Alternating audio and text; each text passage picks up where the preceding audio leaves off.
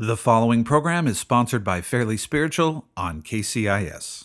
Hey, this is Dr. Doug Birch, pastor of Evergreen Church in Auburn, Washington, and you are listening to the Fairly Spiritual Show. I think sometimes we underestimate where God is at work. The Bible has many stories about God listening to people that we wouldn't listen to, God sharing visions with people we wouldn't share visions with. On today's show, we're going to talk about how active God is in this world, how He is listening to the prayers of pagans, and how it's our job to bring every person Jesus on today's Fairly Spiritual Show. Nothing in this world could separate me from your love. No mountain high or valley low where you wouldn't go to share your love with me. Well, thank you for joining me again. This is the Fairly Spiritual Show. I am Dr. Doug Birch. I pastor Evergreen Church, a little church here in the Puget Sound area. So glad you could listen. Our show broadcasts for the first time on Friday. There's a repeat on Sundays, and you can also listen to the podcast whenever. Go to our website, fairlyspiritual.org, to find out a previous podcast or how to subscribe to the show. You can subscribe on iTunes or SoundCloud or other podcast platforms. You can also find out about my book, The Community of God, A Theology of the Church from a Reluctant Pastor. I specifically wrote it for people who struggle with being in community, whether you're a pastor or you're someone who's just been hurt by the church. It'll be great for you. Or if you're trying to lead a small group or a church group through this question, why do we go to church? And it's not just because we're supposed to. Why are we called to gather in Christian community, even when people hurt us? Also, I want to give you this number. You can text me anytime during the week, or you can leave a message. I so much appreciate the people who have done that. I give this offer every week. I just want to interact with you in the sense of knowing that you're listening to the show. This is not some sort of phone list where I try to hit you up for money. I just want to know who's listening. This is how I determine whether I stay on the radio. I want to know, are enough people listening to this show to make it worthwhile to continue to pay to be on the air? So with that, text. If you still want this show to be on the air, you're like, hey, I like listening to this. I'm a regular listener. I like the podcast. I enjoy this. Then text me, 360-818-4513. Please don't text me if you're like, I don't want to hear this anymore. Please go off the air. Your silence is enough. Here's the number, 360-818-4513, 360-818-4513. Also, just if there's something you got out of the message, if there's something the Lord said to you, spoke to you, I like to hear that. 360-818-4513. I had someone texting me last week on Sunday. They had heard the Sunday broadcast. I didn't get back to them right away because I pastor a church on Sundays. I felt bad because they texted, and then they texted again, and they thought I was ignoring them maybe, and I was like, I'm in church right now, I'm working on my message, it's in the morning, I'll get back to you. But it was very nice to have someone respond that they listened to the show. So it's 360-818-4513. So here we go. I want to talk about this, that I think sometimes we underestimate how God works in the world. We limit where God is speaking. Well, we can't limit where God is speaking. God speaks where God wants to speak. But we limit where we're willing to look for the activity of God. And I've been going through the book of Acts in our church, and I found, the story of Cornelius, which might be very familiar to some of you. But as I was reading through the story of Cornelius, I'm amazed at how it just messes with so much of our theology. Now, Cornelius is a Gentile. He's not a Jew. He's a Roman centurion from Italy, or the Italian regiment, who's stationed in Caesarea. And a centurion is the leader of, originally they were a leader of maybe 100 soldiers. It could be 60 to 100 soldiers. And they weren't the kind of leaders who were just in the back who'd put all the soldiers ahead. These were warriors. They were in the front lines. They were greatly respected. They were probably pretty ruthless in battle. And so you have this warrior centurion who's basically in Caesarea as an occupier, part of the Roman Empire from Italy, who suddenly, and we don't know when this had happened, we just hear where he's at this point, who fell in love with God and who fell in love with the God of the Jews at the time. But he's not Jewish, and he's not accepted by the Jews in this sense that he's not going to the temple. He's not associating with other Jews, except for that he's doing good works to help the Jews. He's helping widows and orphans. He's giving alms, which would be food and money for the poor. And the scripture says that he's praying continually to God. But he can't do all these other rituals and traditions and basically the requirements of the Old Testament. He's kind of out there on his own as this centurion. He's praying before God and he's doing these rituals, but he's not really in any category except for someone who's just seeking God and wants to have a relationship with God or wants to serve God, but he's not really in any category at all. And I'm just going to read a little bit of this. You could read through all of Acts 10, but just so you get a little bit about Cornelius. Now there was a man, this is Acts 10, 1. Now there was a man at Caesarea named Cornelius, a centurion of what was called the Italian cohort, a devout man and one who feared God with all his household. And this term of just feared God, he just had a general fear of God. This kind of messes with our theology. Well, what was his view of the Trinity? What was his view of salvation and justification? What was his view of the Old Testament and the New Testament? We don't know that. He just has this general fear of God, this belief that there's a God and that he needs to serve God, who feared God with all his household and gave many alms, and that would be money or food or clothing, to the Jewish people, and prayed to God continually. So he continually prayed to God. Now that's about as generic of faith as you can get. It's powerful. He does good works continually, and he prays to God, but he's not in the religious establishment. He's not in the theological grid that everyone else is in. He's not in the Pharisee and the Sadducee and the Jesus follower grid. He's just a God-fearing person, and God-fearing means humble in the sense of like he realizes that God is big and he is small, and he's trying as best as he knows how to serve this God that he believes has created him, and he's doing good works, and he's praying to this God. It says about the 9th hour of the day, he clearly saw in a vision an angel of God who had just come in and said to him, Cornelius. And fixing his gaze on him and being much alarmed, which is interesting, Cornelius doesn't look away from the angel. A lot of times people look away from angels, but he's this warrior who just looks right at the angel. And he says, what is it, Lord? And he said to him, your prayers and alms have ascended as a memorial before God. So this is pretty powerful too, because sometimes people say this, without Christ, you're just this worthless nothing, that dead in your sins in such a way that, nothing can reach God. Well, this guy doesn't have Christ. And yet his prayers have reached the ears of God, and an angel is visiting him to tell him that. So I'm not going to make a huge theology out of this, except for the theology that God is listening to the prayers of people who don't know Jesus yet. That God is seeing the good works of people who don't know Jesus yet. Do those good works make them righteous? No. Do those good works make them saved? No. But God cares about the people he's created. And right now he's looking for people who fear him. And what I mean by that is he's looking for people who realize, I'm not it. I have a creator. There's someone bigger than me. I want to find this God. He's looking for people who are searching for God. He's looking for people who understand that there's more to life than themselves. He's looking for people who see injustices and wrongs in the world, and who see poverty and who see need, and who are helping those who need something.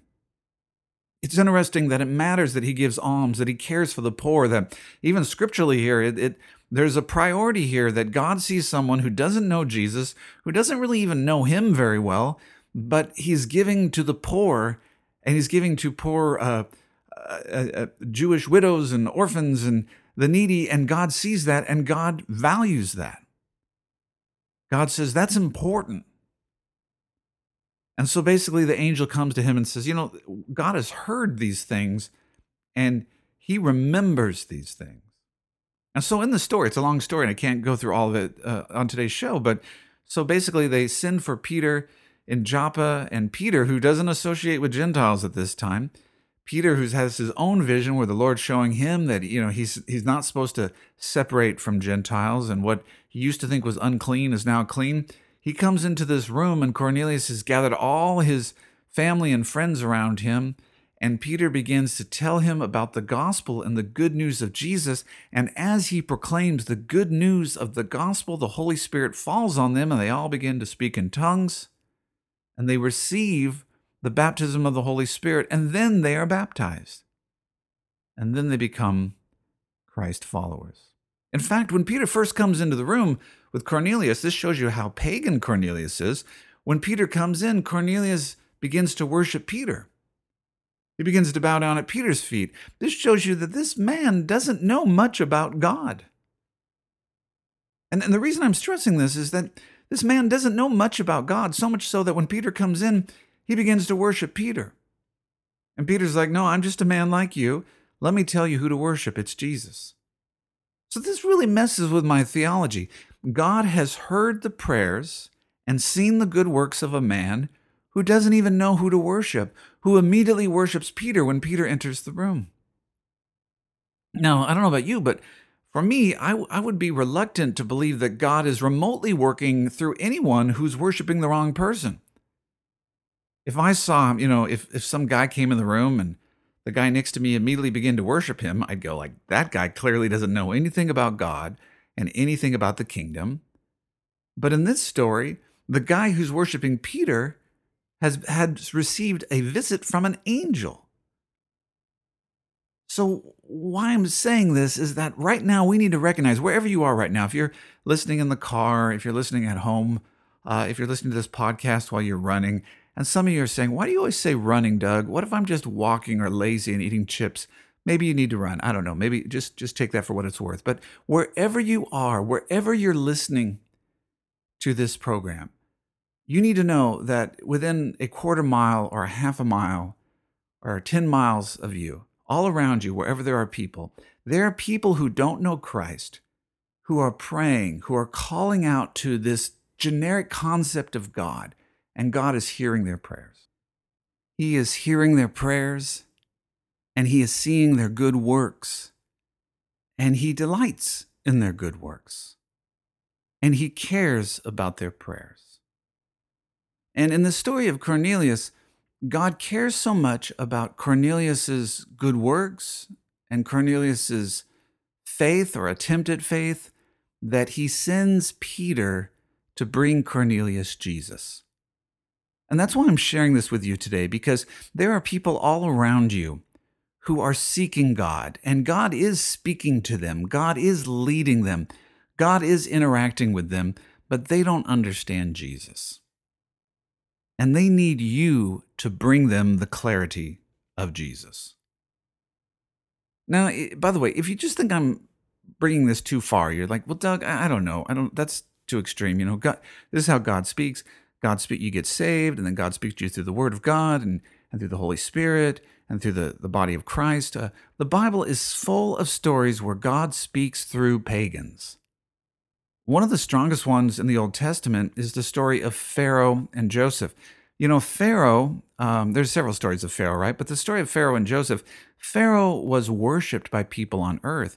And Pharaoh was basically considered the sun god on earth. And so people worshipped the sun god on earth, which was Pharaoh. And if you look at the story of Joseph and Pharaoh, God gives Pharaoh a dream.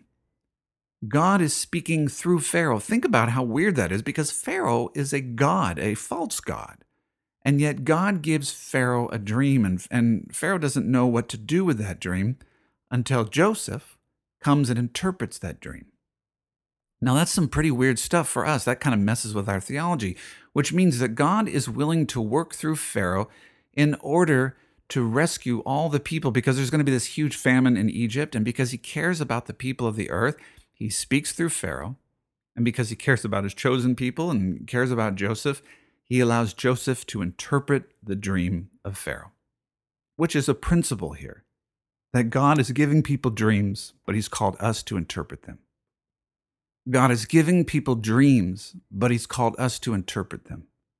God is speaking to people, but he's called us to bring them clarity. Or in the sense of Cornelius, there are people speaking to God or interacting with God, but they don't understand what next step to take.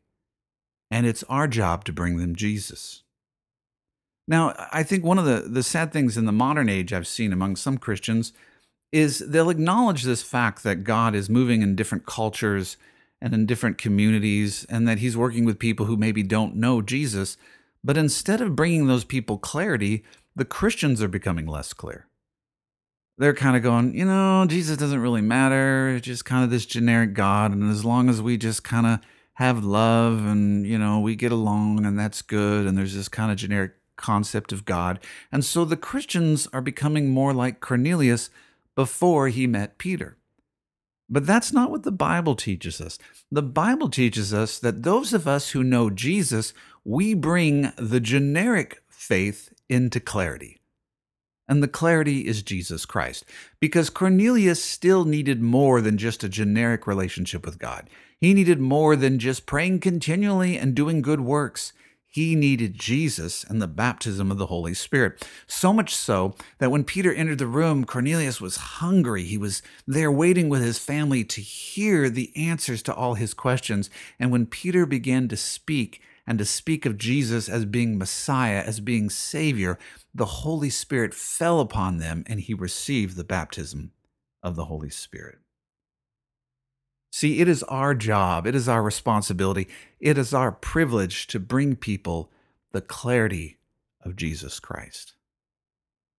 Cornelius had much, but he needed more. He had visions from God.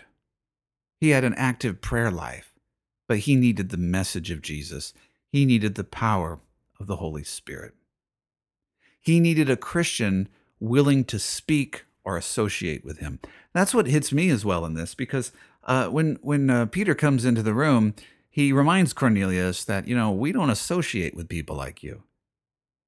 Gentiles and Jews, we don't hang out together, but God has shown me that I am to cross this line, and we are called to be brothers. When the Spirit of the Lord falls upon the Gentiles, those who are Jewish believers, they look at each other and they're like, well, I guess we got to accept these people because they've received this salvation in the same way we've received it. This leads me to this question. Are we willing to associate with people who are radically different from us, but that God has already been associating with? Because right now, in our neighborhoods, in our communities, or in other neighborhoods and in other communities, people are interacting with God. People have received visions from God. People have received instructions from God. People are praying to God, but they need the clarity of Jesus. Are you going to go to their home and bring them Jesus? In this story, Peter leaves Joppa and goes to Caesarea to bring Cornelius Jesus. Are you willing to do the same? It's easy for me to say, are you willing? Am I willing to do the same? So often we kind of pick and choose who we think is closest to Jesus or who has the better chance of receiving Jesus.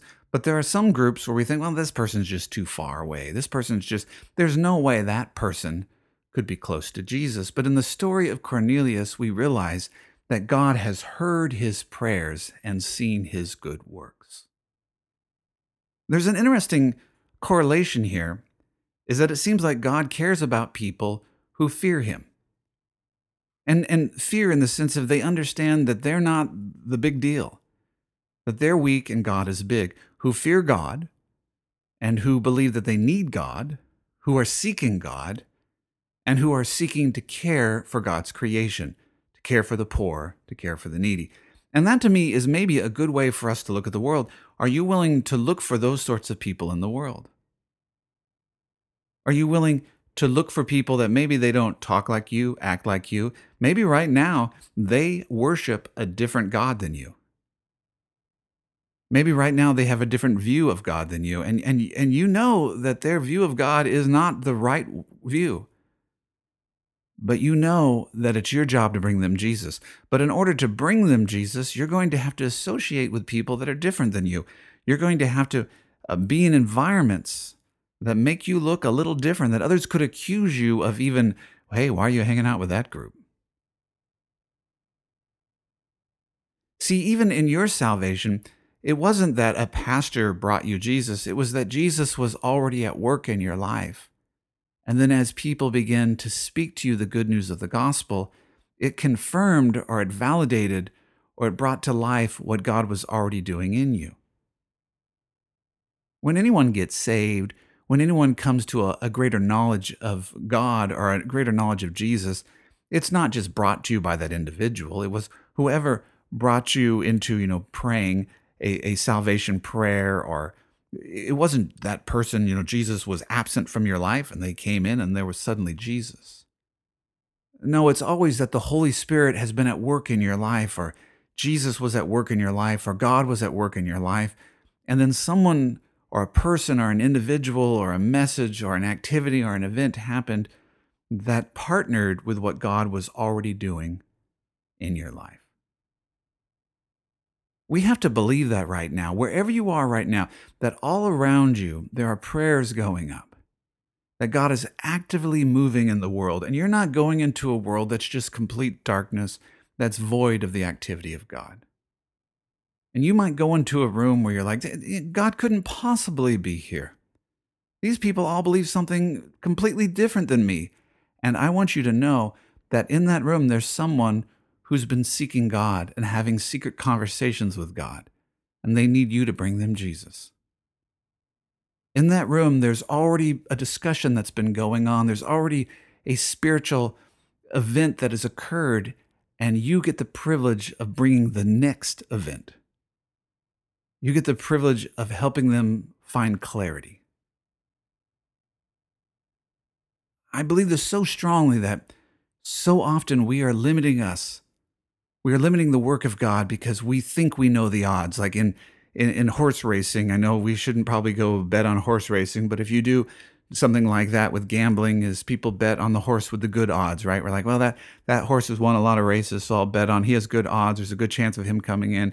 And we treat spirituality like that as well. And we think, well, this guy seems close to Jesus, and this person, they kind of have some spirituality that seems similar to God.